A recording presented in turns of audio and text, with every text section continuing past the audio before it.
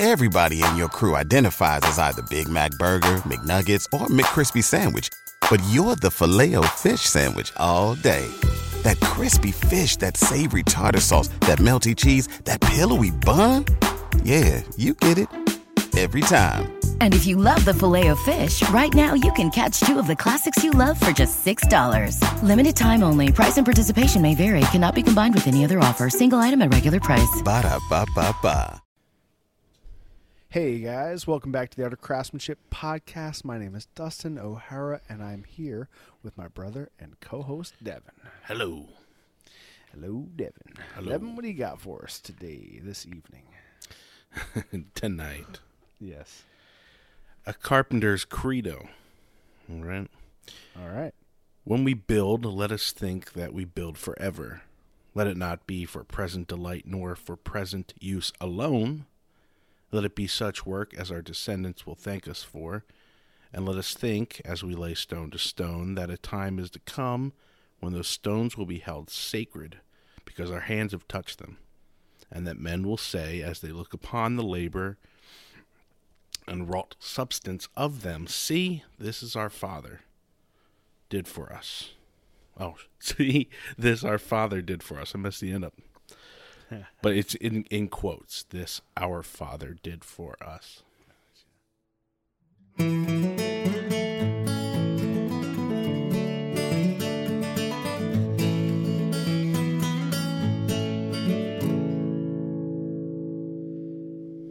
All right. I saw that on Instagram. I think that some people liked it. John Ruskin. Do you know who that is? Maybe. John Ruskin. It sounds like an artist. I mean, it's supposed to be a carpenter's credo, so maybe he's just a great woodworker. Ruskin. I'm thinking of a like a painter from like the 1800s or whatever, was a Ruskin, but I don't think it's John Ruskin. Is there any other art form like furniture making or carpentry so unknown to the masses, as making furniture and I would say making, but now that's become a popular thing. But the greatest minds and the greatest versions of this thing are unknown to, 99.9. Yeah. Like, I personally couldn't name really anyone. I mean, there's some people, obviously, if you're into woodworking stuff, you'll know the guys.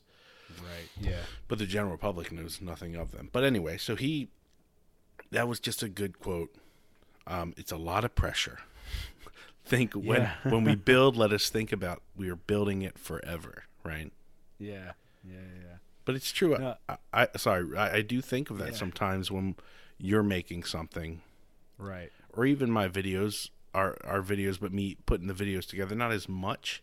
I like to think of them in the future as a timestamp. I go, oh, someday someone will be able to look back on this. Like we're working on the toy box for my daughter, and she'll be able to go back and watch it and say, oh, there's Uncle Dustin making this toy box, and Right. be sitting in her college dorm with it or something, and she'll be sitting on it as a I don't know what, maybe she won't have books in it, but all her all her digital devices. Right, maybe art supplies or something, or blankets or something. Who knows? Yeah. So I have a couple thoughts. So one is kind of just goes back to the idea of creating something that's lasting, and how do you make something in a way that's going to potentially last for a long time, right? Be a viable piece of whatever it is you're making for generations to come. Right. And I think there's a level of kind of, I guess, craftsmanship or complexity that comes into creating something that is,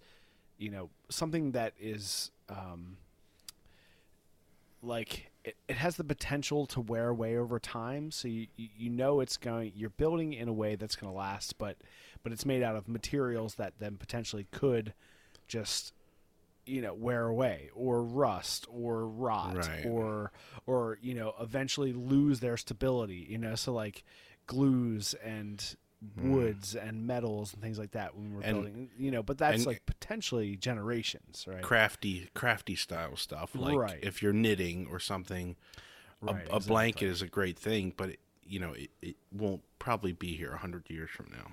Right. It's going to deteriorate. This like material we're using is going to deteriorate. Now, if you have something like an axe head or, things that are steel, right, they're going to preserve a little longer. And obviously the more you if you take care of them over the generations, right, it could last potentially forever.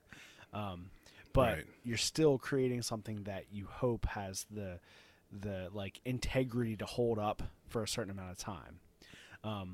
So that's my first thought on this idea, right? That you're creating something that is timeless potentially, right? That, and then that rolls over into my other thought about art. And when I'm creating art, with that mindset of how do I do a piece of art, and me specifically as like a landscape painter, how do I paint a landscape in a way that is timeless, right? Or that it has hints of its time, but isn't like fashionable, right? Because we know that fashion and fads go a short amount of time, right? They're like, this is what's trendy now, and how do you kind of circumnavigate that trendiness and get to the part of that artwork that has substance to it that will last over time, and whether that's like the material you're using or it's a compositional idea that you're building a composition, you're building what's inside your image based off of a certain thing, or if that's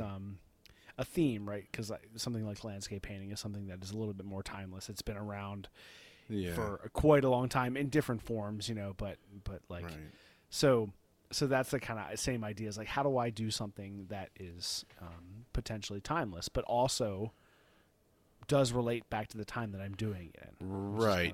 Kind of a fun question. Because when your grandchildren do look at it, them spotting probably the time period that you did it in is an interesting part to what they're looking at, right? Right, yeah, exactly. Like, this is what they were using at the time. This is what I can see. This is how either the landscape changed or the subject has changed. Right.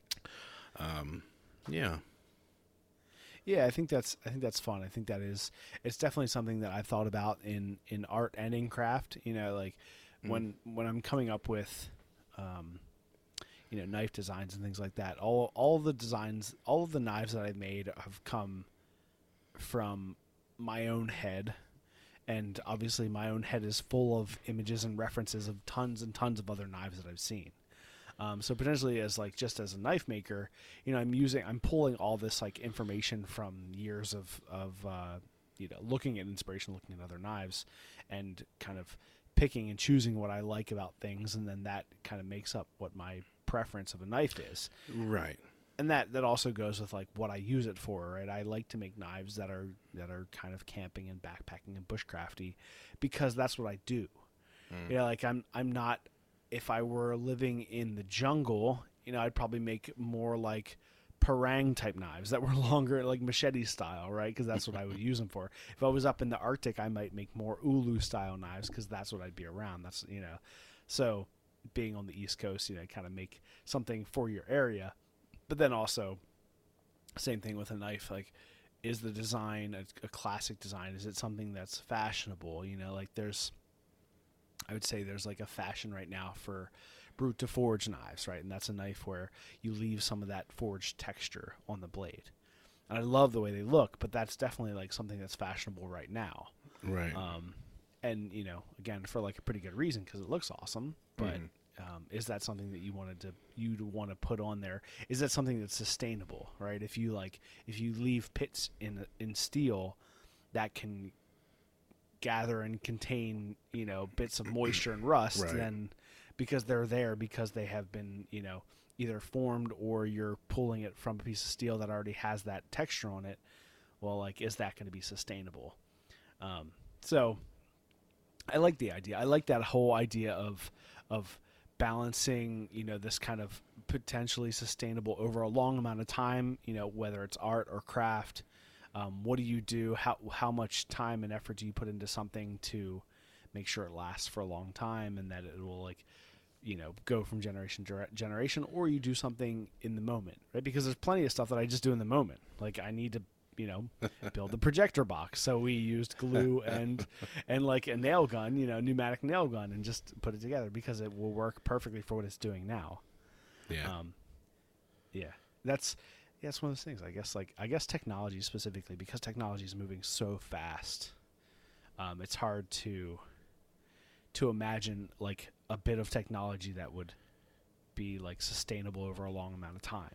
Right. You have like the ideas of things, right? But the technology behind those ideas change, like projection, right? So you go from like shooting light through an actual negative on a film reel to project an image to fully digital projection that we have now. Yeah. I think, right, with everything you get to a point. Well, not to a point. Okay, let's say every endeavor has a perfection spot you're trying to get to. So a lot of technology is almost perfection isn't a reachable goal in modern technology, right? Like the perfect projector necessarily. I guess there is a perfect goal, but it can always be clearer, brighter, cheaper. But certain things you can hit a perfect goal. Older crafts, maybe that's why people are so interested in it. There is an achievable goal. Like one of the people who liked that quote that I found on Instagram, it probably came up because of him, Justin Dietrich. Right. He's doing the whole timber framing stuff at Maker Camp. So there is kind of a perfection. Right. Yeah. Timber framing doesn't get better. I mean, it gets cleaner, right? You can maybe make it a little better, and there's the perfect examples of it, right? Maybe a great barn somewhere or something like that. But the end site is there. You're not constantly chasing a new style of timber frame. It's been perfected. Right, exactly. So I think you would like that quote. Like, these things that will last for a long time. Yeah, a timber frame building will last, and your grandchildren can see that and put their hands on it and see actual where your hands were and your cut marks were, and right. I think that also brings up the whole idea of like, how far do you push perfection before you lose the artist's hand in it, right? So like how like, and if we go back to like timber framing, if you cut all your joints perfectly, everything is done perfectly, and all the milling is perfect, all of the like hewing is perfect, you feel good about it, but then have you lost the evidence of the person? Same thing with knife making. If I go back to that again, I could like make a knife perfect, and that's my goal. Every time I'm making a knife, I want to make sure everything is symmetrical, that all the scratches are gone, all the everything that I can do is clean to the point where people will look at it and see, the cleanliness of what I did at the hand. I guess that's the difference, right? That there's for a single maker, for a maker of a single type of thing, and you buy that thing or whatever, someone, buys something you have, they know that you made it, so then they can see the quality in the details. Right. But that does, like, how far you push something before you just relax a little bit and let some of those minor details, minor flaws, possibly, if you want to call it that, when do you leave those behind to leave the hand of the maker? Yeah. It's like, I would say any great musician, they start out young, or let's take classic rock, for example.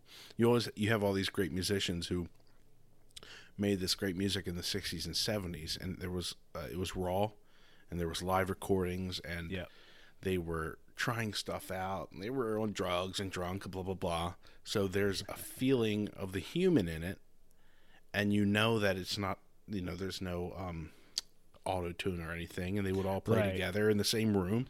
Right. And then you get like the same people, and their albums from the 80s and 90s are super clean, super perfect, because they have more money, they have all the money in the world, all the time in the world, and they have the best musicians in the world trying to play for them.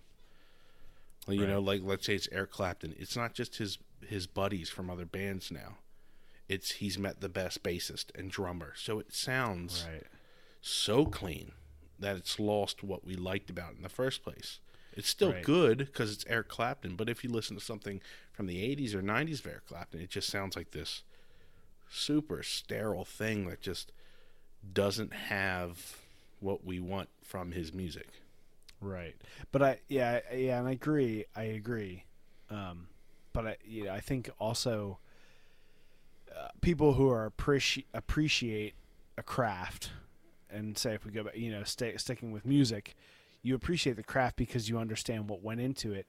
But I think those people also will appreciate a live show just as much. Right, because you understand. There's both things, and maybe the like produced record is there to gain new followers, right? And then the people who love that group anyway will have the live recording, but then they'll have they'll have the live recording from the shows, and they'll have the studio recordings from the album that they put out. And then maybe like the cleanliness is what wins new let's say customers, right, or a new audience, and then the grit is what sustains people. They're like Maybe they want that yeah. They want that reality. Maybe if I guess yeah. And yeah, now we're going into a different conversation about like music and what music's good for that style, and Right. depending, right, you definitely want a clean recording, but that's why some bands, their best stuff is the studio album, and some bands' the best stuff is their live. It just depends on who you're talking about. Yeah. Right? Like, Yeah. if you're into jam bands or something, you want the live Right, albums. Of course, You want 'cause that. that's where they're jamming. Right. Right. If you're into some type of EDM or tech stuff, or just anything maybe really sharp rock, like heavy rock, like, or even something like Queen, maybe you want the fully produced. I guess you're right. Like It depends on who you're. Right, of course. If there's a you sound want, that you're looking for. You want the Beastie Boys albums. You want the records. Right. You don't want Beastie Boys live. Not that it wouldn't be great, but that's not what we're searching for. Yeah, right. Yeah, and I think maybe that's also that like it's the craft, it's the thing you make for the layman, the person who's trying to draw in, who doesn't know about your craft. Right? You make the clean thing. And then as people understand it, then they start to like look for the more raw thing. And I think that's evident in like every movie you see now has outtakes or has all behind the scenes. Like if you get the DVD, you're going to get all that because you want to know about the character. You want to know about the actors who are behind the character and like what they did to make that movie. I think it's the same thing with like a show like Forged in Fire, right? Forged in Fire is not I think it's interesting to knife makers, but it's really for non-knife makers, right? Because it's about getting more people to be interested in something that then push this awareness and more like information into the craft. Maybe it's in a way like the Bob Ross of it, right? Yeah, right. Just this on the outside, very interesting from beginning to end in a condensed program. Yep. I mean, obviously, people watch Forged in Fire. They don't necessarily think, "Oh, I can do that," but you're still amazed by the quick turnaround and transformation, and it brings people in, gets them interested in it, and then you can go deeper from there. Right. Yeah. I mean, I think that also can describe what we do on our channel. It's like we're condensing everything down that I do in the shop to make something that might take us 10 hours, 20 hours, 30 hours into, a half an hour or 45 minutes or less. So it's that kind of, it's a how-to because you could follow along and I am giving you tips and tricks, but it's also really just like check this out, like look at this things that I've done. This is how I do it, but you're not going to show everything. It's not like coming actually into the shop and being there the whole time. Right. And learning like hands-on and getting like instant feedback and don't hold it this way, move your right hand over a little bit and you hold it this way and it'll work a little bit better. So it's like it's just that kind of intro type thing that brings more people in, which is what I mean. Like fortunately, unfortunately, however you see it, maybe, with like TikTok and Instagram, stories and reels and all that stuff, it's like the attention span is getting shorter and shorter, so you have to figure out how to like push this stuff down into smaller and smaller things that are going to hold people's attention, if that's the type of audience that you want. Right.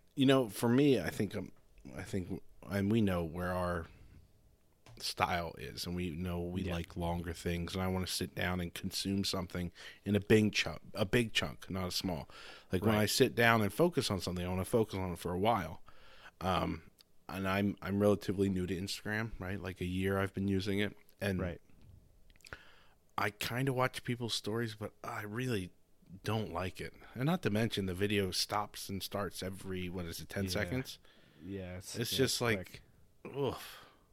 Yeah. So I don't want to sit there and keep watching it or like skipping through. And I mean, I'm not the audience, and obviously it works and I don't mind that people do it. Like, I understand why you do it and why people have to do it, and it's kind of interesting. But as a thing, I don't like sitting down and watching it. Yeah. I think, and I think it also could depend on how you're using, because a lot of people do put up like really quick, stories or whatever that are just little snippets of things that are happening. But then, like, I love watching Jimmy DiResta's stories, because he's just kind of bringing you along with his day-to-day life, right? So it's like, oh, what's he working on today? And he'll give us little snippets of it throughout the day. True. So then it's like that's like a magnifying down into then you're almost a little bit more intimate with what's going on. So then when I see a video, I'm like, oh, this was all the stuff that I've been kind of following along over the last couple weeks. I've seen these things happening. So it's that kind of, but it's, again, I think it depends on how you use it, So why do they still chop it up in such small bits? Why can't they just leave it to the size of, if they're going to let you do 30 10-second bits in a row, why can't you just connect them? Yeah. Well, I mean, I guess you can do like is it a reel maybe that's longer? Or even it's just like I could record a live Instagram live without it actually being live, and do a half an hour and then post it. But maybe, I don't know. I think it's the that you're kind of following along throughout the day. It's almost like tagging along, right? Because I'll see, like, I'll watch a story by, like, let's say Justin Dietrich, right? I'll see something that he's doing, and then I'll watch his stories, and then an hour later or 2 hours later, I pop back into Instagram and I see that he's back up fresh again. He's got fresh content that's added on to what he already did. So then I could like click on it and see what else he's done, So it's like when you have the chance to check in, you can kind of check in and see where he is. Almost like if you're on, like, doing a 4-hour live stream like we did for the 100,000 subscriber episode. I think people were kind of checking in and checking out throughout that time. You're like, oh, what's up now? What are you working on now? Because it's something like you're just following along with what's happening in the shop. I feel like that might also be similar to the way we approach Maker Camp. And I think a lot of people, right, are all these conferences where you're like, okay, I'm in this section, but I don't want to completely like just devote my time to one section. I want to go and see whatever's going over here and see what these guys are doing. And, and then maybe I'll do some of this type of stuff and help out over here, but then I want to come over here and help out, and I want to like participate in this. So you got to kind of pop back in and, kind of get a little bit of everything. So, yeah. But yeah, I think I'm just getting old. You're like, I just want to sit down to one movie. Yeah, I want to sit down to a 40-minute video, have a beer, and watch it for 40 minutes. Yeah, and I think also like something like that. I know that sometimes, most of the time, I'll watch all the way through. When there's something that I'm interested in, I'll watch all the way through. But I can't always. I might watch part of it and then come back to it a little later. I think I just want things to watch at night when everybody's asleep. Yeah, right. Exactly. I can just turn something on. I was like, oh, great, a 35-minute video, sweet. Yeah. I'm set. Right. Exactly. I'm not going to sit there and flick through 100 people's videos, and I've done it. I just get nothing out of it personally. Right. I skip through so many things, or I fast forward through something. It's constant, like, I want exactly what I want, and if this doesn't hold my interest, like I'm not giving it any chance to hold my interest. Right. You know what I mean? Like if your first two little clip things, I'm like skipping, I'm like swiping past. Even if you're like discussing something and leading up to something cool, Yeah. I've already gone, no, I don't like skip, it. But, skip. Yeah, exactly. You're going to get through to something that right, and you could have told like a story in that chunk that I need to know about, but maybe that's too in depth for Instagram, and maybe the point is, like you said, to just get a look in if you want, right, on someone's daily life. If you're into that person, right, see what they're doing today. They whip out their phone, they show their truck for the day and what they're working on, and then you're just done. So maybe I think maybe also I'm using like, it wrong, or I just don't care enough. I don't know. I mean, even like, the people that I want to follow along, I follow. Let me see. I follow 545 people. And as far as stories go, like I might watch 5 people's stories. So like there's another 540 people that potentially could be doing stories, but they come so fast that they just like they fill in and back up. So like I'm not going to scroll through like 40, 50, 100 stories to see who else is out there, because I'm just not going to. Like they're made to be so immediate and check in that like I'm not going to spend 20 minutes checking on stories. I'm going to spend 2 minutes checking on stories, and see what people are doing, So, and I don't know. They also, I think it's in me, I'm a little hesitant because they found a way to shove more ads in, Yeah. It's like, if you watch, you think you've watched 5 different things, so we're going to slide in an ad. Yeah, right. It's like, no, I didn't watch 5 things. I watched 5 3-second clips. And you're going to hit me with another BS ad. But anyway. Yeah. Yeah. So back to your quote. Yeah. Are you drinking Will it anything last? tonight? Yeah. Oh, actually, I have a funny little thing about that. I'm drinking Flying Dog. Okay, nice. I'm drinking a Guinness Blonde, which I'm actually pouring on top of. I waited because I thought it'd be fun to hear that little the like opening of the beer.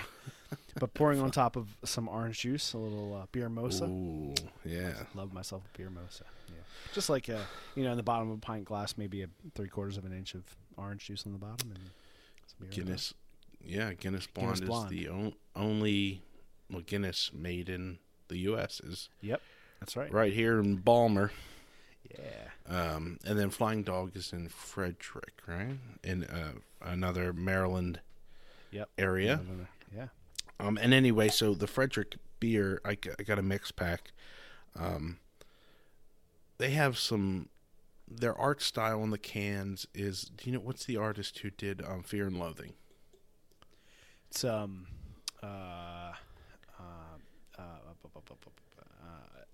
get it. Give me a second. Okay, Fear and Loathing, if you guys have seen the poster. Ralph movie, Steadman. Sorry. Okay, yeah, it's that weird paint splatter, but also weird creature, kind of streaky, wild-looking art.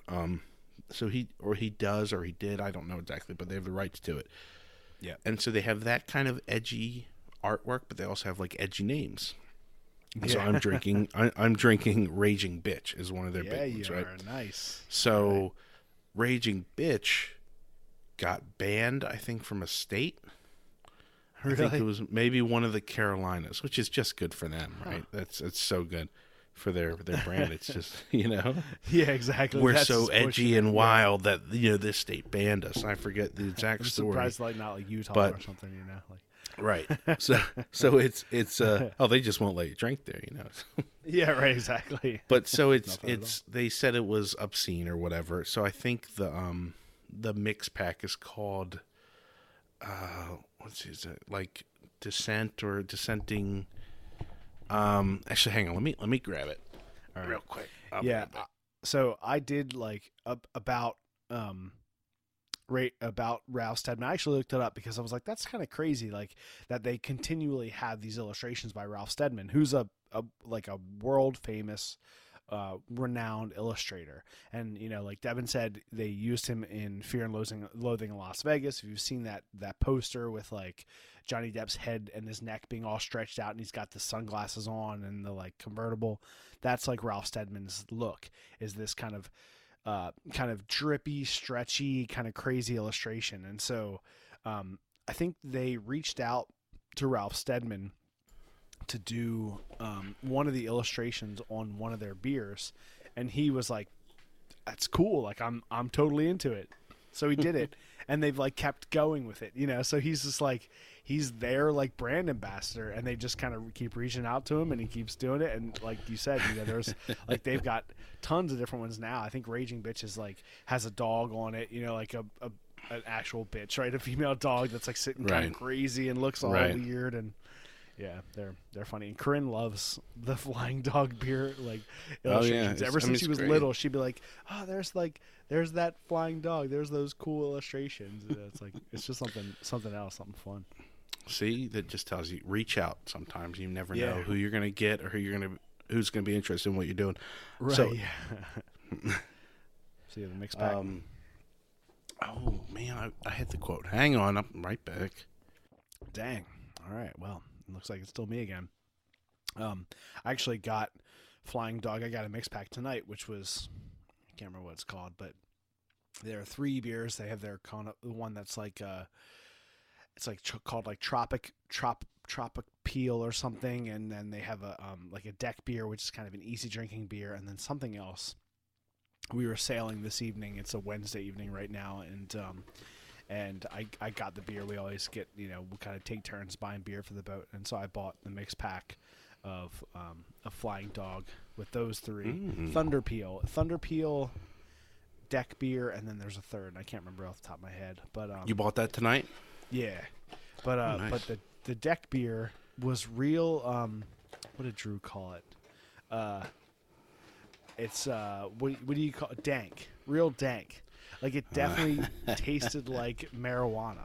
I was like, that's weird. Like I took a sip and I was like, this tastes like pot. and Sean's like, huh? I like gave Sean. He like took a sip. He's like, yeah, I can smell it. He's like, I've never smoked pot, but it smells like, you know, it tastes like what it smells. And then sure enough, we give it to Drew, who our brother Drew, you know, he's a fan of the marijuana, and he like took a sip and he was like, oh yeah, this is definitely danky. Like this tastes like marijuana. I don't know what it was. It's that kind of like I guess whatever that danky. Yeah, I don't know the taste.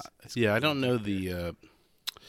There's a lot of things that are getting that flavor, that taste. I'm not a fan of it. Yeah. If it's not in its proper form, but right. Anyway, okay. So I was looking. I had the thing. The variety pack says disobedient beer. Now, I'm just assuming they're putting this out as like a little FU to whatever state it is.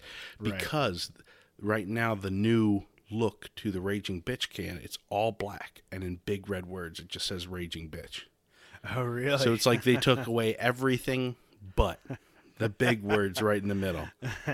And it's great. And isn't that like what's the type of beer? It says it's it's like a Belgian style IPA or something, right? Like Raging Bitches. Yeah, I mean it's definitely an IPA. I don't know the exact. So that's a good. Oh yeah, it's great. But yeah, and the quote on the side of it says 2 inflammatory words, 1 wild drink. But I saw that. I was like, oh, that's probably why they're doing it. Like they changed the can just to be a black can with big words on it. Yeah. But anyway, if we're going to be inflammatory, let's be inflammatory. Yeah, let's make it as big as. Yeah. So that's what I'm drinking. Nice. What have we been up to? I'll start. We're moving tomorrow. We're signing all the paperwork and closing on the house, so that'll be cool. And Dustin's obviously helping everyone move, and we're all busting our butts moving everything around. I'm still surrounded by boxes. Actually, we got the box truck, Dust. Oh, it's nice. A 28-foot beast. Whew. And we pulled that up. I got it in here, and we actually took my wife and I took all the boxes out of the living room and loaded them up already. So that's about 40 boxes that you don't have to move. So All right, awesome. Appreciate You're it. welcome. So you just have to move all the heavy furniture. Yeah, but I can move heavy furniture. so we did all that, and yeah, we're getting ready, and I have a sun porch attached to my apartment now, and it didn't really. I guess I did, but you don't realize how much stuff you put out on one of those outdoor porches. Yeah, right. Until you're trying to like clean it up and figure it out. So I've been out there for like 2 days. It's finally down, and many truckloads later. But that's what we've been doing. Nice. Yeah. That reminds me of. I mean, we were up on Saturday up at our parents' house and helping them clear out their attic, and it was just like so much stuff. Mm-hmm. Like, why do you need like 8 soft suitcases, soft-sided suitcases up in the attic? Why do you need like 30 baskets of different sizes that are just living in the attic? Like they're not sentimental. It's like, it's not like it's sentimental. I mean, there are some things that there are lots of that are sentimental, but there's just like so much stuff. Yeah, And 10%. Yeah, exactly. Right, 10% sentimental. The other like 90% is just, it's just things that I think what it is that you get to a point in your life or you kind of go over a hurdle in your life where something is important to you. And then from then on out, you kind of consider that importance or that immediate need that you needed at one point, like as a continual need. It's like maybe mom and dad needed, when we were kids, they needed luggage, like bags for us to go camping, when we're a family of 6. So then, that was important to them at that point. It was like, oh, Right. There was probably a time where we were short, like, what do? We got to go out and buy a new one. So then after that, when you see a good deal on something, you're like, oh, I needed that thing at this one time and it was really important. So let me get one because I'll probably need it again. Maybe that's it. Yeah, I think, it's a little bit of that, but it's a little bit of being a parent, like an older parent, because parents always seem to have what you need. What you need. Yeah, right. Hey, do you guys have any like small, soft like edge, like furniture, like something I could pack stuff with and try? Yeah. Oh no, we got 3 of them up in the attic. Go Yeah, grab 'em. right, Like, exactly. we used them 10 years ago. Yeah, we have. You can have them. Half the time they're just trying to give them away, but it's like they have exactly because they knew maybe someone will need this. Right, And exactly. you have the attic, so you just keep throwing stuff up there. Right. Yeah. And Yeah, then we the basically life, filled up our parents' driveway with stuff out of the attic. Right. Yeah. Yeah. They said they had an estate sale, which we helped them kind of set up a little bit and get ready for that. And yeah, it's going to be wild. Like this last weekend that we just passed, and then this upcoming weekend, it's going to be a busy weekend. Just know that there's a good sailboat race that I could be participating in on Saturday that I'm not because we got tons of stuff. Although on Saturday morning, I think I texted you when you were texting the brothers about like coming up on Saturday or coming Saturday morning. I'm participating in a archery event at Baltimore Bowman, which is that bow club that's at the top of Hartford Road. So this Saturday they're called like their Royal Archer event and something else. It's like the Royal Archers and something because it's like a SCA, which is Society of Creative Anachronisms, which is like people who kind of dress up, in old timey stuff and do fun old stuff. Yeah. It's our like local chapter of the SCA who do archery. So there's an event there. Cool. So they're going to be like an archery event, and then there's like a cooking thing where you like do old timey cooking, and it's actually, I think in the past it's like a weekend long, like a Friday night, Saturday night type thing, into Sunday. But it's really like focused on Sunday and Saturday. So we signed up for that a couple weeks ago. And we went and did that. I think we were talking about this last week, the bow class that we did, shooting some stuff. So this weekend is that event. And so it starts early, I think like 8:30 or 9 on Saturday morning, which is when we'll be there. And I'm not like competing in the actual archery event, but they're doing a bunch of archery stuff throughout the day. Like they're going to do a bunch of 3D, targets and a bunch of like fun things like gremlins and dragons Yeah. and just doing a bunch of fun stuff. So So we'll be you'll we'll be show there in up the morning. right when the pizza comes, and we have Yeah. most of the stuff unloaded at the other house. Hey, you guys need me to move some bat boxes or?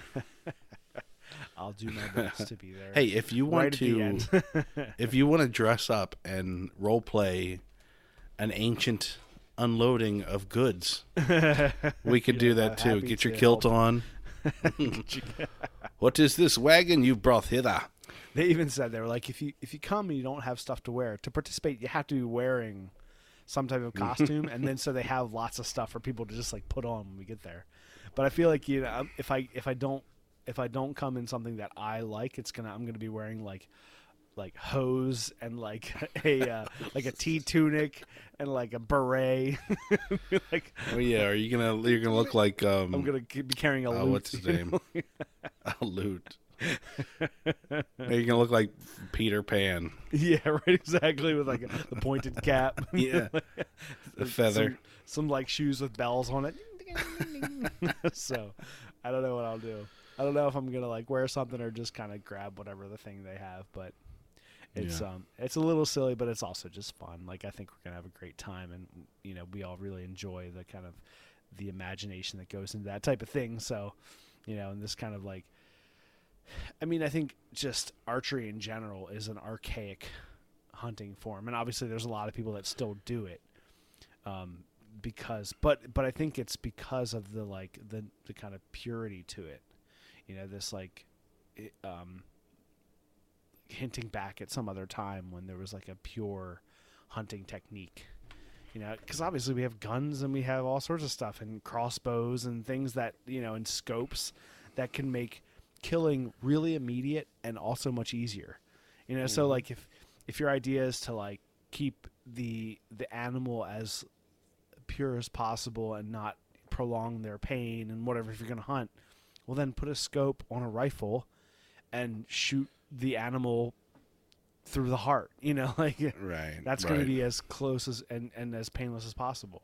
Yeah, but there's sometimes some type of there's just something sometimes about, people poo-poo, using a high-powered rifle. right. And yes, it's easier, but a majority of the time you're going to get a quicker kill with a better aimed. I mean, if you use an AR with a hollow scope, I mean, you're going to be able to pop it right wherever you want to. Exactly. And The animal's not going to flinch. They're not going to like maybe It's gonna- get struck weird and It'll like drop. run off. Yeah, right. Yeah, exactly. So if, like for the pure humanity of like hunting for a responsible thing like feeding your family, well then the best thing to do obviously is to do it as quick and painless as possible for the animal. Right. So I think just the idea of these kind of archaic forms of hunting and bushcrafting and camping and all this type of stuff. It's all stuff that we don't really need to do. Yeah. But it has there's some type of like primal like testosterone driven. I mean, it's also other women like it too, but there's something like pure about like knowing that you have the ability to do this type of thing that is something that your ancestors would have done before there was the modern technology of what we have these days, And if God forbid the apocalyptic event happens, we'll be ready to go. And there will still be bands of people on either sides, like using sticks and knives and arrows, but one group will still wear a mask and one won't. And they'll just throw down because of that. Yeah, right, exactly. Stupid stuff. One group will be like, I'm only using pure ancient technology because the gods have shunned all this new technology. And the new people are like, I'm going to use springs and machinery. And many layers of mask. But yeah, so we're doing that on Saturday. Nice. And what I've been working on this week, I've been working on the little the Kiradashi marking knife, the file knife that I'll be giving away at Maker Camp. So that's been really good. I think I've spent 3 days working on it. A couple hours here and there. I made some good progress last weekend on it. I kind of like got the file, cut it down, shaped it down. Did everything on it that I needed to do, and then the next day I think I put a bevel on it. got it ready to go. So it's close to kind of reaching the point in it where it's just kind of finished work. And then I actually just stopped today at Tandy Leather Factory to pick up a stud connector, like a John Brown connector, which is kind of like, if you imagine a doorknob, but that type of shape is what you like use to latch something over kind of. So I'll be doing a kind of a I have some material, what's it called, shock cord, so like kind of bungee type cord that I'll put through the lanyard hole, and I'll use that to kind of latch over this little John Brown connector, stud connector. I thought you were gonna say you had to pick up more leather for your marking knife sheath. No, I've got plenty of leather. Gotta pick up a squirrel hide, get this thing done. I took my bow out and yeah. No, it looks great. I've been it's really cool. There's something really nice about that, kind of the marking knives that you did for us, and that with just one edge instead of the point, but leaving a majority of the file. Right. You get the text on the bottom, and all the lines of the file, and it's really nice. It's a really cool. It's a great project that a lot of people could do. Yeah, and I'm like, there's a secret step that I'm not gonna show on Instagram. So if you want to know the secret step, and maybe I'll take a picture of it later and post it after Maker Camp, but we'll see. But I mean, a hint is it's something that I've done in the past, but I'm not gonna show what it is. A secret step to making it or to completing it, like a secret feature that it will have that I'm not gonna show. The final product, though, you'll know what it is if you look at it. The final product, if I get pictures of the final product, I won't post them until after Maker Camp. I mean, we can do it on the video, you know. Yeah, it's fine. Yeah, so I'll be doing there's something that I'm doing that's interesting and special to this marking knife that I'm not going to show in Instagram, because the main reason is because I want it to be a bit of a surprise for the person who gets it at Maker Camp. Right, so like I like the idea of people following along and doing the hashtag, the Maker Camp Maker Swap hashtag, which unfortunately there haven't been a lot of people posting to that. There have been a few people, but I'm hoping that there are more people that are doing it. You know, it'd be kind of fun to see what people are doing, but I also kind of like the idea that it's a little bit of a mystery of what you'll receive, because if you the idea is that you put into the Maker Swap, and then I think on Sunday or something, like Sunday afternoon, I'm assuming they'll just kind of have everything gathered together, and then they'll do like pull names out of a hat and give out, to somebody. It's just like you get the name of somebody, and that's what you get. Right, as long as it's not like Secret Santa. Right, exactly. Or what? Yeah, wait, what's the? I don't know. The if white it was elephant or something. Yeah. What was the quote? It's like an office quote, or maybe it's a quote, and I don't think they said it exactly this way, but it's Secret Santa, aka Shitty Christmas. Yeah, exactly. Yeah. No, the way that they talked about it was basically like everyone puts in, and then they just draw a name, and you'll get someone else's thing. It's not like you get something and then you can either keep it or exchange it for something else. That would be fucked up. Oh, this is like cool, but I think I'm gonna exchange it for something else. You're like, all right, F you. So yeah. All that is like two people who have the cool things. They're happy. Everyone else is upset.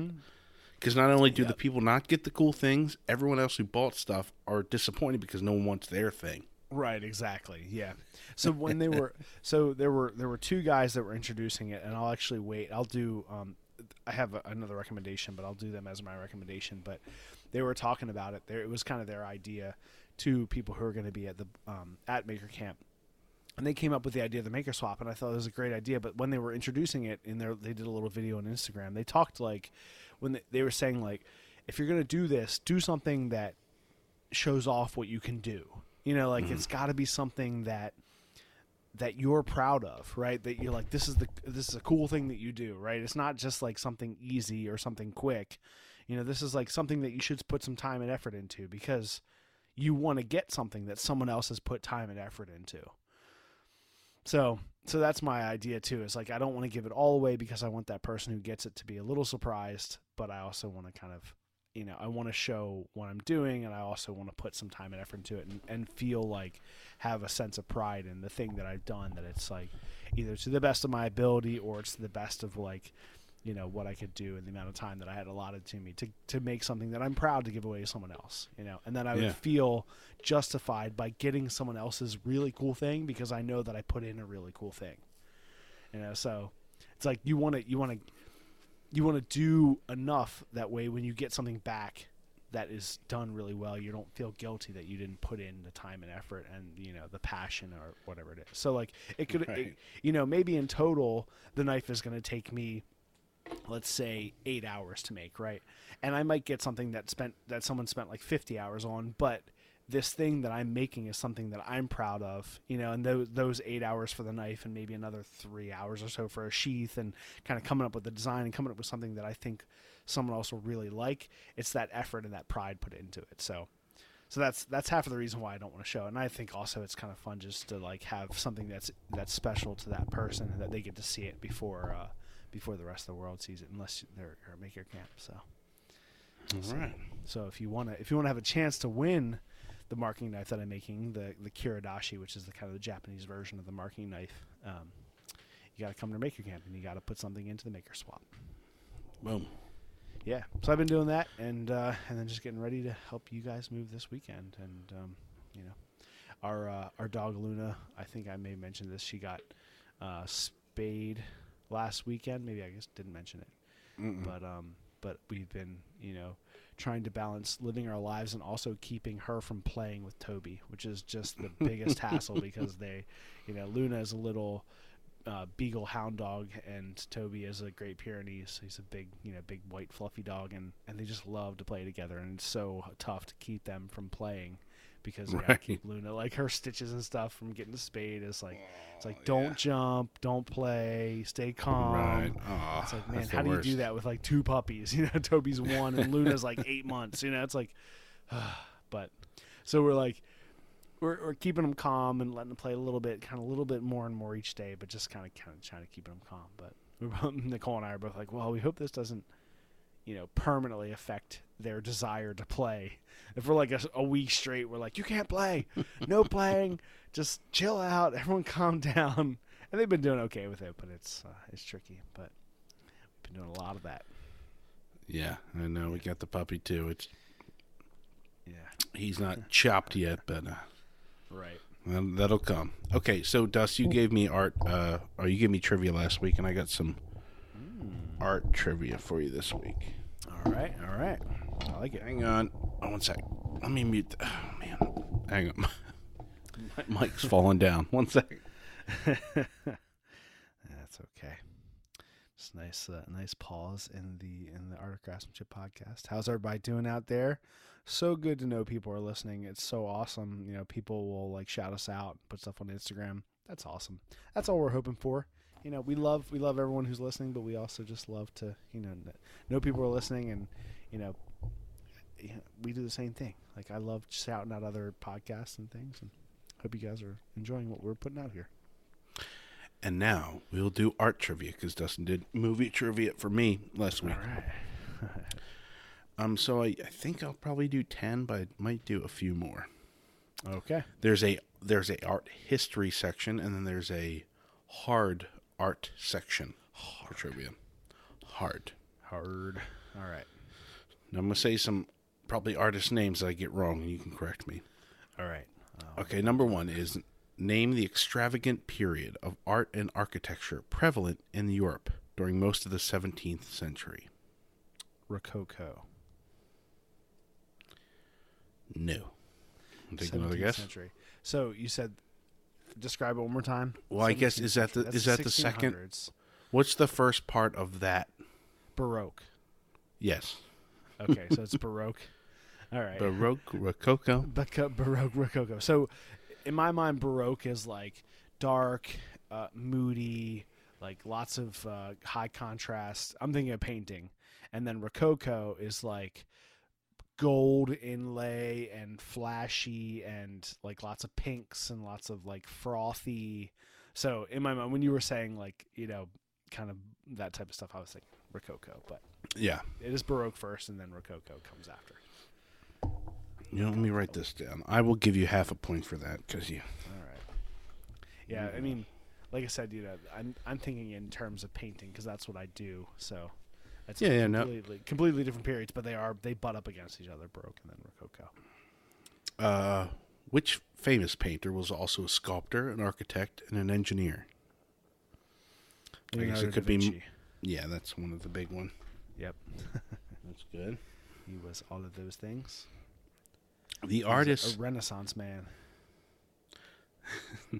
Stop! You're not getting extra points for adding other stuff, all right? And one interesting fact about him was his mother's name was Sue. The artist Kandinsky is considered the first for this type of art. Kandinsky was. Kandinsky.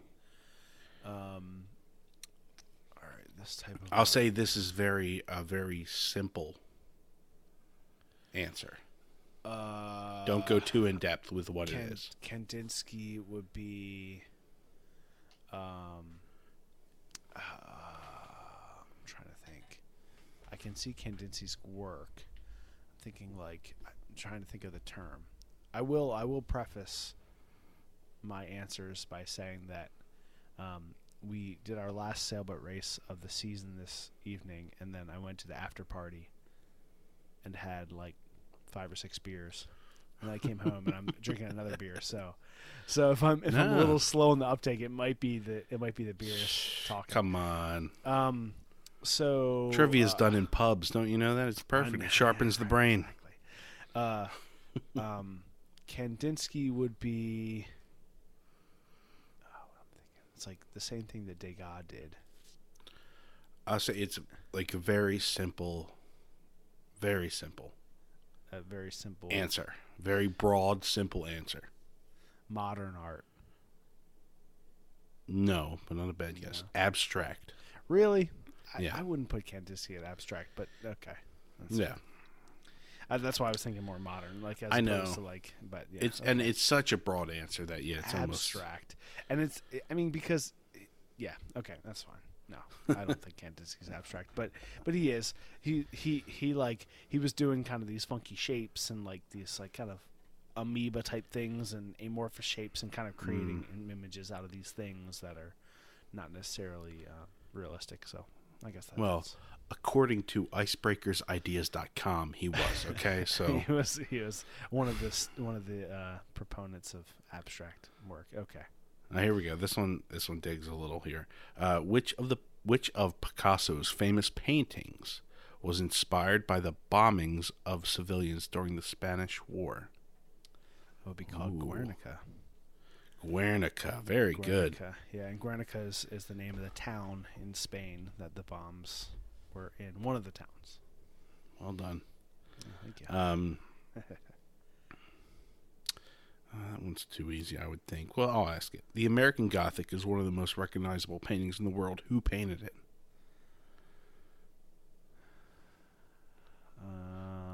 American Gothic is painted by not Alfred. What is it? American Gothic. Yeah, it's the farmer with the pitchfork and his wife next to him. Yeah, right. And it's painted by I can't remember. Last name is Wood. Grant Wood. Yes. Yeah. There you go. Yeah. I like that you gave me the last name of the first name because a lot of artists are known by their last names. Yeah. So it's like pulling the first name is a little bit harder. But yeah. No, I was just like blanking on it. I was like, The thing about Grant Wood though is like he's like a one-hit wonder. Mm-hmm. I mean, he's not, it's the same way that like bands that are one-hit wonders for their fans, they're not one-hit wonders, but yeah, that was his like claim to fame. Yeah. Where did Vincent van Gogh paint the famous Starry Night? Starry Night. It's not over Paris. Van Gogh. Where is Starry Night painted? So like the city that it's painted, I guess where he painted it. It's a room and a province. A room? It's a place and then the province where that place is at. I don't know. From the window of his asylum room. Okay, I was going at to say I knew Saint that he was in Remy. the asylum. Okay. Something. I didn't know that, actually. I didn't know that he painted Starry Night from when he was at the asylum. Oh, I know that he was at an asylum because he kind of went mad, and there's the whole idea that he like cut his ear off and sent it to his girlfriend, who was or who he thought who was girlfriend. Yeah, there's all sorts of fun stuff. Van Gogh. He was a prolific painter and did a ton of painting when he was in that asylum, but I didn't know that he painted Starry Night. That's cool. Okay. I think I've lost track of the score, but you're doing pretty good. You've only really missed one outright, I think. Oh, and that one kind of, but okay. Yeah, I wouldn't have. I mean, like I said, I didn't know that he painted that from the asylum. Right. To try and prove that Michelangelo couldn't paint, this was the artist that suggested to the Pope that he should paint the Sistine Chapel. Oof. That's a tough one. Okay. So it was another artist, a contemporary, who painted with Michelangelo and suggested that the Pope use Michelangelo as a painter. Boy, did he eat his words, huh? Oh, boy. He said, man, this is looking really good. How much did you pay him for this? Yeah, that's pretty good. Crap, that's not bad. Look at him just laying up there doing, man, wow. Maybe he was just afraid of heights and didn't want to paint the thing. Michelangelo. So Get Mike to do it. He was painting. Get Mike. He's painting at the same time at Tintoretto. Was it Tintoretto? No, not Tintoretto. No. Let's see. I will say he's got a long name. Okay. But it's AKA something simple. It's a single word name, AKA. Okay. Michelangelo, Raphael. You know, I'll give you the back end of his name, not the part. Okay. Sanzizo da Urbino. Urbino. So But there's a name in yes. Okay. Yeah, Raphael is from Urbino. Okay. There you go. That's kind of odd though, because Raphael was a painter, but I don't know, I always feel like Raphael is more of a sculptor. But Michelangelo was a sculptor too. I mean, he did tons of amazing sculptures. So, yeah, cool. I like that. Yeah, Raffaello. I went to Urbino when I was in Italy. It's a really cool town that's like up on a hill, and it's got a wall all the way around it, and it's all these like really steep, like really narrow streets and stuff. And it was cool going to Urbino and knowing that Raphael was from there. So, nice. It's awesome. This famous painting by Leonardo da Vinci was used for target practice by Napoleon's soldiers. Was it The Last Supper? Yes, it was. All right, nice. Yeah, I don't know if that's an old wives' tale, because there was also some things that they also used the Sphinx in Egypt as target practice and like shot his nose off, but that wasn't really how it happened. And also, I mean, the Nazis like were on Hitler's like request. They were collecting artwork, and I mean, Da Vinci he wasn't a Jew, so they weren't like, there was nothing against that. So they would have been collecting, not defacing. But the Last Supper is a fresco, right? So it's permanently on a wall. So Napoleon, not. Oh, Napoleon. Okay, sorry. Napoleon. Not okay. Sorry. Yeah. Okay. Yeah, that's different. Sorry. Yeah, I was French, thinking, not German. Yes. Yeah. Okay. Got it. Yeah. I mean, I guess. Yeah. I guess if they're like Napoleon's going through and just destroying stuff that he doesn't care about. Right. This is in French. Get rid of it. Okay, here we go.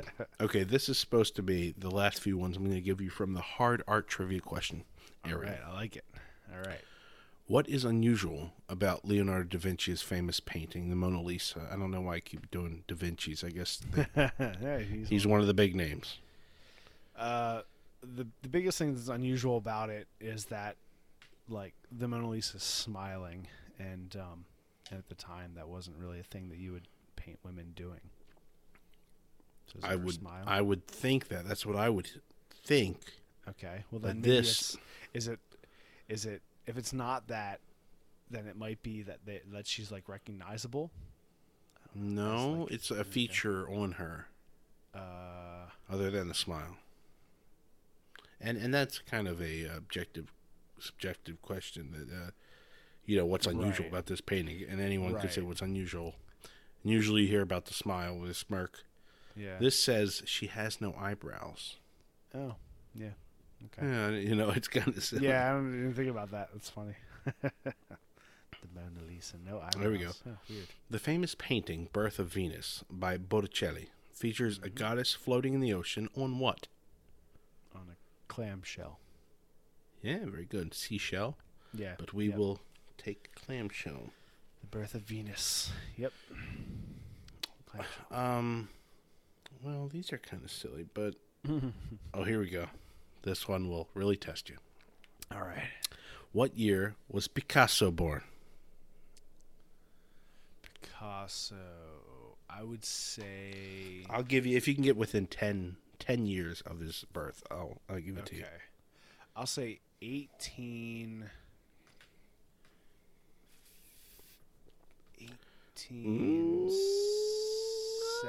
1875. Is that your final answer? Let's see. Okay, I know that like in the 40s and 50s he was around. Maybe it's a little bit later. Maybe it's like 1890, 1885. I'm gonna say 1880. Let's say that. 1880. Sure. Pablo Picasso was born 1881. Oh yes, nice. That's awesome. Good job. And your original guess was within 10 anyway. 10 years, You were yeah, 6 away. 75. Yeah. Damn. That's pretty good. Yeah, there's some color photos of Picasso, and he's in his like 60s or 70s, Mm-hmm. So I knew that like that would put him in the like the 1940s, 1950s. So Right. kind of making my guess on that. I mean, I knew he transitioned between the 18s and the 19s. So Well done. thank you. 1881. All right, nice. 1 year off. That's a good guess. And I don't think I ever learned that. I think in art school or anything, I don't think I ever learned when he was born. But like I Right, you said, just I was kinda- purely going off of like the work that I knew he did and the photographs I've seen him in. So Yeah, it's like that was couldn't have been great. too early, but it also wasn't too late. So all right, nice. I'll give you 2 more. Okay. Which technique did Vincent van Gogh use to paint sunflowers?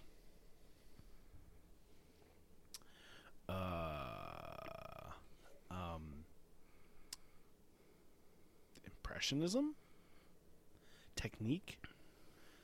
I mean, it wasn't Yeah. Cubism. That was like Picasso, like invented Cubism with Braque, but they didn't. But sunflowers isn't really painted in Cubism. What's the Italian word for that? For Cubism, For Or impressionism. For impressionism. Plein air.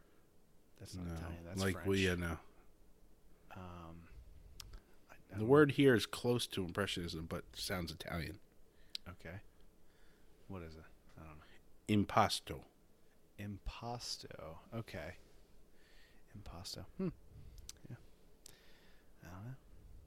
I mean, I've heard of that before, but it's not.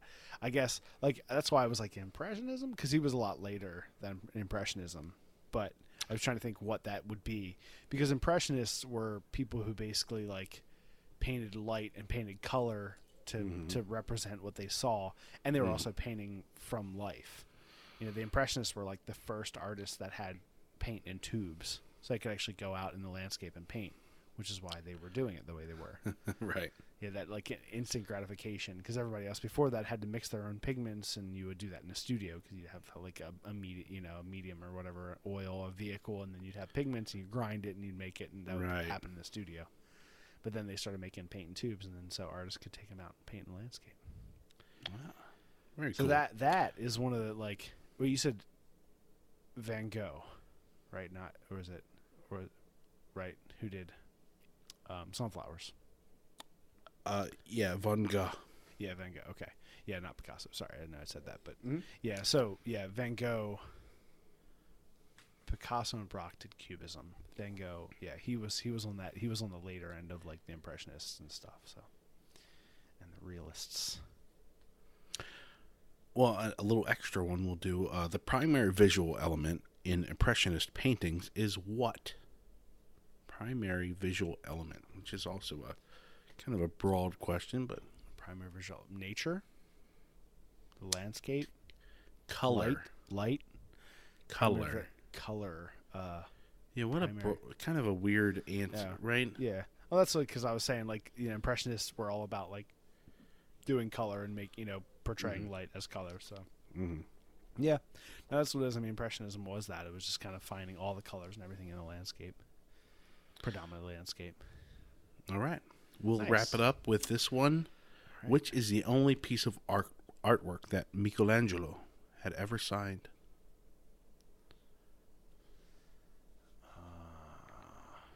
Only piece of artwork that Michelangelo signed. Is it one of the big ones? One that you know? I'm actually not sure. No, I don't really know Okay. I don't know this one from the answer All right. that they've given me. It's not the Sistine Chapel. No. It's not like David. No. I'm trying to think. Not that. I don't know. I'm not sure. I didn't know that he didn't sign more than only one. It starts with the. I can give that to you. The Assumption. No. Of the Virgin. No. Okay. I don't even know if it did an Assumption, but It is the Pieta. Oh, the Pietà. The Pieta. Pietà. Pietà is the it's when it's Mary holding Jesus after he was crucified. Ah. Pietà is that whenever you see like the Mary holding a full grown Jesus when he's dead, that's the Pietà. Huh. Okay. Michelangelo's Pietà. I can't even like picture what that looks like. Which is a shame because I love Michelangelo. Like I love his work and I've always loved like he's one of my favorite kind of artists from that time period because Michelangelo was a sculptor. Like that's what he wanted to be.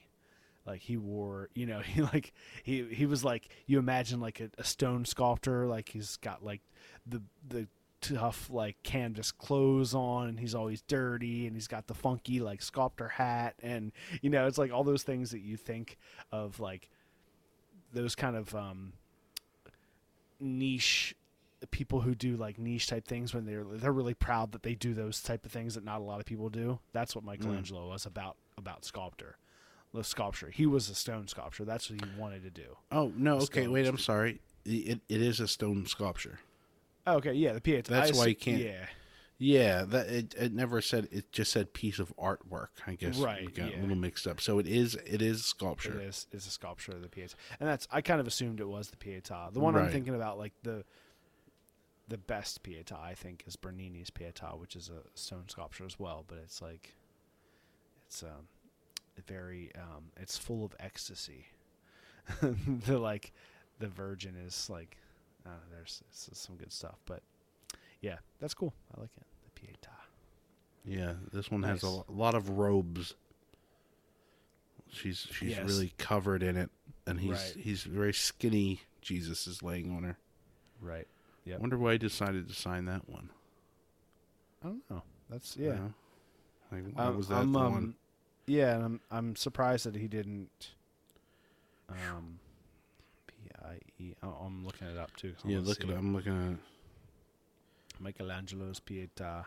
Yeah, it's Man, you zoom in I'm on her surprised. on her blouse. Yeah, I know it's crazy, isn't it? It's so really And all out of marble, it's insane. Just yeah, I mean, like I love Michelangelo, but I mean, to me, bar none, the best stone sculptor is Bernini. If you ever look up if anybody wants to see some amazing stuff done with some stone, look up Bernini sculptures. They're just incredible, like just incredible. It's crazy. I mean, you're looking at the fabric of her like on her chest and what it looks like, how it looks like fabric around skin. But if you look at like Bernini's sculptures, basically the same thing. It's ridiculous. It's crazy, but All cool. right. All right, nice. That was the art quiz. Well done. You did very well. All right, thank you. All right, I could tell all my art teachers from art school that I remembered some of the stuff, some of the stuff they taught me, some of that old school white guy art. That's great. Yeah, I was thinking the same thing. I was like, maybe I'll look up another quiz for Dev this week because it's kind of fun, gone like doing some quizzes, but it is cool. All right. I gotcha. All right. Let's see.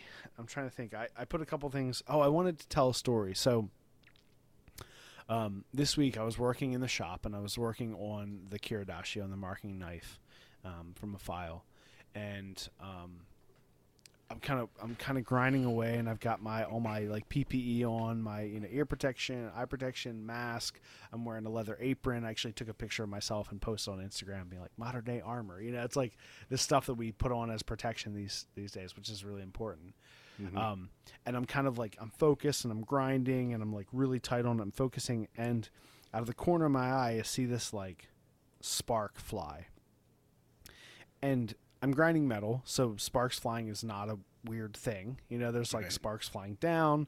Sometimes a spark will get caught on the grinding belt, and it'll come all the way around and it'll shoot back up toward my face. And I even have a little like blocker thing there to kind of block some of those. Yeah.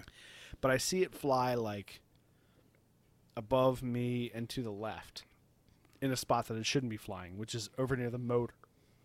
And I see this like, and it like I can smell it just a little bit, which is weird too because I can smell it through my respirator, which I'm wearing. And I kind of stop for a second, and then I like start grinding again, and then I see another spark fly and another like puff of smoke, and I realize that it's like coming from the motor. And it's not that the motor's catching on fire, but there's like occasional sparks will hit the motor. And something that I don't do that often is clean out my motor to my grinder. Right. This is kind of a PSA. Like, if you're in your shop, make sure, especially if you have a motor, like my motor is not really, the motor on my grinder, on my 2x72, is not really designed specifically for that. It's the Revolution grinder. Yeah, exactly. Yeah, the Revolution from Brian House. Yeah. And we specifically discussed about putting some type of grate over that because it's so open. Exactly, yeah. And a lot of people will get grinder motors, electric motors that are self-contained because of the amount of dust that gets inside and the wear and tear that it can do to it, and it can shorten the life of your motor because you're letting like metal dust and stuff get inside. But I'd never really thought about it as like potentially a fire hazard as well, because you have all these sparks flying, and I use the 2x72. I use the Revolution for predominantly metal, and I use my 2x42 predominantly for wood. And the reason I do that is because of that, right? I want to keep wood dust on one and metal dust on the other. But, I mean, they're all in my shop, right? There's always, like, wood and metal dust flying around. So, like, fortunately, it didn't actually start a fire in my motor, but it was on the edge. Like, I could tell. Like, I was feeling like I was smelling it. I was seeing sparks fly. I think they were, like, starting to spark outside of it, so I actually stopped and I took my compressor and I went over and I like shot air all inside, and like there's just like plumes of dust coming out of the motor and like right. Ooh, so like shooting inside. And then I went over, I cleaned off the 2x42 as well. I got that one cleaned. That one has a more self-contained motor, but yeah. So it was just I was thinking about it because it was something that when you work in a shop and you're working with metal and you're working with wood, the possibility of a fire is really compounded when you're adding those two things together. And I was actually listening to the Making It podcast from a couple weeks ago, and Jimmy DiResta was talking about how when he was in a shop with his brother back in the 70s or 80s or something, or I forget when it was exactly, but they had a shop together, and he was grinding something away, and he's grinding or something. Somehow there was like an ember that got fell into a trash can or something, and it started this like huge fire, and his brother was up in the mezzanine area of their shop and like Jimmy like did something real quick, ground, it was like went to a grinder that they normally grind wood, and he ground some metal for like a split second and then walked away to go do whatever he's doing, and his brother like yelled down to him, was like, turn around. And he like turned around, there's like a 10-foot flame like bursting out of this like, trash can or whatever. And so fortunately where they were, it was in the spot where they were able to put it out. They were in like a place with high ceilings and stuff, but like I can imagine something like that happening in my shop down in the basement. So just be aware that if you have like, when you're mixing those two things, wood and metal, that you need to be extra careful. And like I have a bin for my boiled linseed oil rags and stuff, because that can combust, and I have a fire extinguisher down the shop now, which I didn't have for a while. So there are definitely things that could potentially go wrong. So if you have a shop and you're making stuff, just be mindful. I'm not trying to be a safety Sally and tell you to do everything really safe, but just be mindful, because the potential is just compounded on top of each other when you start like mixing all these different mediums together and things that could possibly ignite and light a fire without even knowing it. Right? It could be like hours later. You could have a little spark that just That's like sits true. in some like sawdust, and just a little ember, and that ember just sits there, and then like maybe the wind kicks up and it blows a little bit of wind through your shop, and it hits that ember, and it like goes crazy. So Yeah. it's in my mind. It's often in my mind. I'll come back from like a long weekend away and be like, all right, good. The house is still here. I'm like, I'm still doing things right in the shop. Maybe we need like at least, if not maybe a grate or a. You can almost just put some type of a wheel well around the motor, Right. just so things aren't Right. falling directly down into it. Right. Exactly. Just, yeah. Which is exactly. So, yeah. A big percentage of the dust and dirt is just stuff dropping straight down from above. Yeah. Collecting dust and dirt and stuff. But And yeah, I mean, the other thing would be ideally is to have a shop that's not the basement, but this basement's so convenient, it's right there. It's so great. nice. maybe Just have to be down the extra road. diligent. Yeah. I'll do one quick before we wrap it up. It was just, I was thinking that when you said that, I'm taking all this stuff down to the dump, trying to clear the sun porch off before we move into the new place. Yep. And I got this big old ping pong table that we've played on, but I just have no room for it in the new place. Nobody wanted it, so I had to break it down, and so I was swinging a sledge at it, but I didn't have. I mean, I had no protection, and I'm just hitting it with a sledgehammer. I got like flip flops, shorts, and a t-shirt on. I'm just out there, no nothing, and I think something did fly by me, but it's it's metal and bolts and like particle board. Yeah, right. Anything like could fly board, straight yeah. in, and scrap metal flying past you, and that's one of the things you think about it, and when you think about it, that's your clue to go do it, right? Yeah. When you think about maybe I should wear something, when that thought comes across your head, you should do it right away, because Right. there's a reason that's coming to you.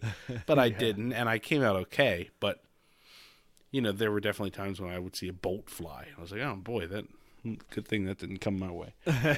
Yeah, exactly. I did break it down, and Dump did take it, so all is well. Man. Oh man, we've had that ping pong table's been around for a while. Yeah, so now it's in the county dump. All right, well, it is what it is. It had its time. It brought a lot of pleasure to our family over the years, and now it's an important part of us, hopefully, informing others to be safe with the way that they go about their daily lives as makers and people who do stuff. That's right. If you think about it, then do it, because the thought has come into your brain.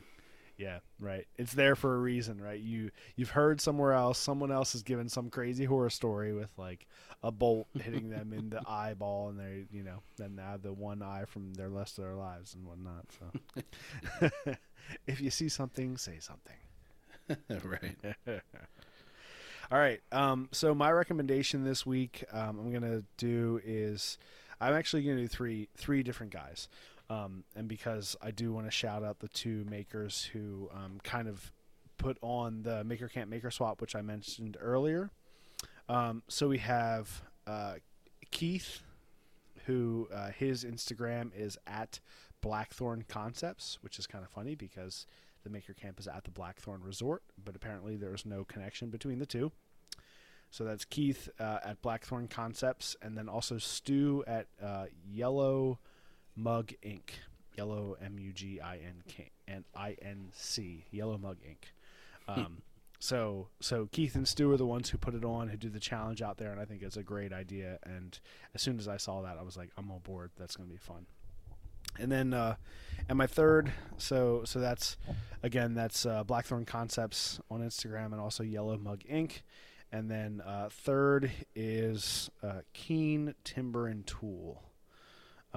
So Keen Timber and Tool is a guy named Zach. He does some really awesome axe restoration, and he does some other stuff too. But he has some really beautiful work with like palm swells for axe handles, where he's using like laminated other bits of like kind of exotic woods and things, and then laminating them onto the ends of handles to add that extra thickness to be able to do the palm swells, which is where I saw his work. But he does some really beautiful axe restoration and really beautiful handles and interesting designs, and kind of picking out cool looking materials and woods and stuff to build up those the palm swells on axe handles, which is always something that in my mind is always kind of like an afterthought. It's like, okay, I only have a piece of wood that's this thick, so I have to glue on some wood to be my palm swell.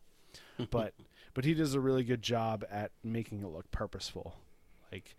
Like he could have had the wood and he cut it off so that we could do some stuff with laminating some other interesting stuff on to make the end of the handle just as interesting and beautiful as the axe head or the wedge or any of those things. So nah. So check out Keen Timber and Tool on Instagram. Man, 3 recommendations. I know, yeah, right on. There you go. Do you remember my last week recommendation? I don't want to double up here. Was it I can tell you. Give me 1 second. In my notes from last week, this is a little extra recommendation. This is Love and Death from Woody Allen. Oh, yeah. Okay, so definitely. Okay, fine. Right, that's right. We were talking about movie. Yeah. I want to use or recommend I guess it's a tool, a thing I've been using a lot, moving all this stuff. I was looking for I got come along straps and bungees and rope and stuff, and I was looking for something online to cover everything right in the back of my truck. And then I stumbled on it. It's such a simple thing, and probably a lot of people have it, is just a bungee net.